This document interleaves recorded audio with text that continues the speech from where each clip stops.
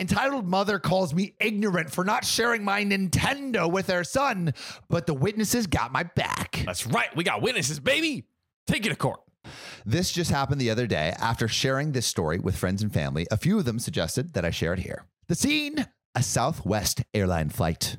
I was sitting in a window seat next to two lovely women, and directly horizontal from us was an empty seat, a mom and her son.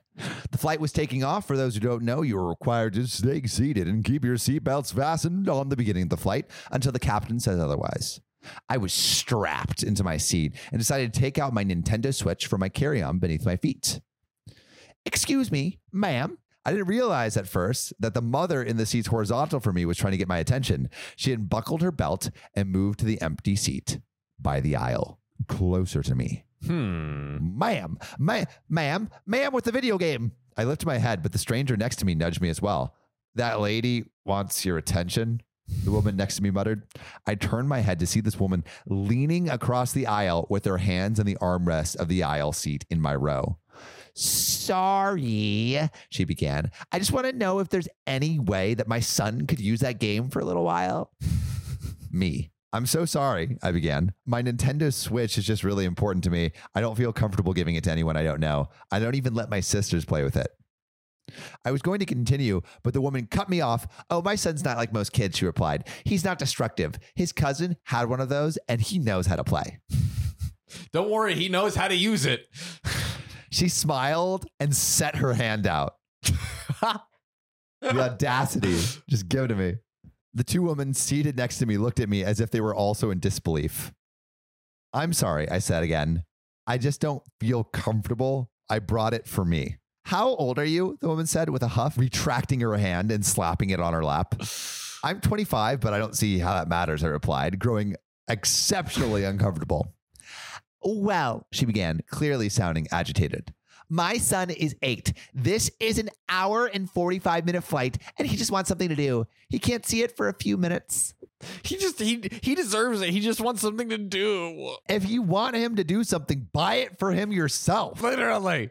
No, I am not comfortable with that. I'm sorry, but I'm expecting you to understand since this is my property. I put my head down and I unpaused my game as to ignore anything she had to further say. Are you serious? She seemed genuinely livid. Well, entitled child, sorry, buddy. Not everyone knows how to share, the woman said to the kid next to her. Her child started whining and kicking the seat in front of him. Thanks for this, she said to me.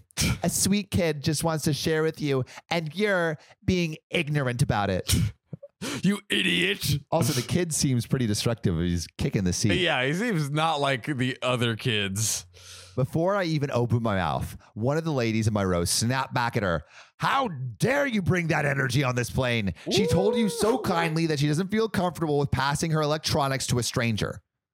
The mother wasn't having it. She's an adult and can share with a child for a few minutes of a nearly 2-hour flight. You should have brought something for him to do then, the woman in my row responded, and it shut her up good. At the end of my flight, the woman collected her luggage from the overhead bins and said, I hope you're happy going against God's words, not sharing with a child. Some of the people around us giggled. I'm sure all of them overheard the drama at the beginning of the flight.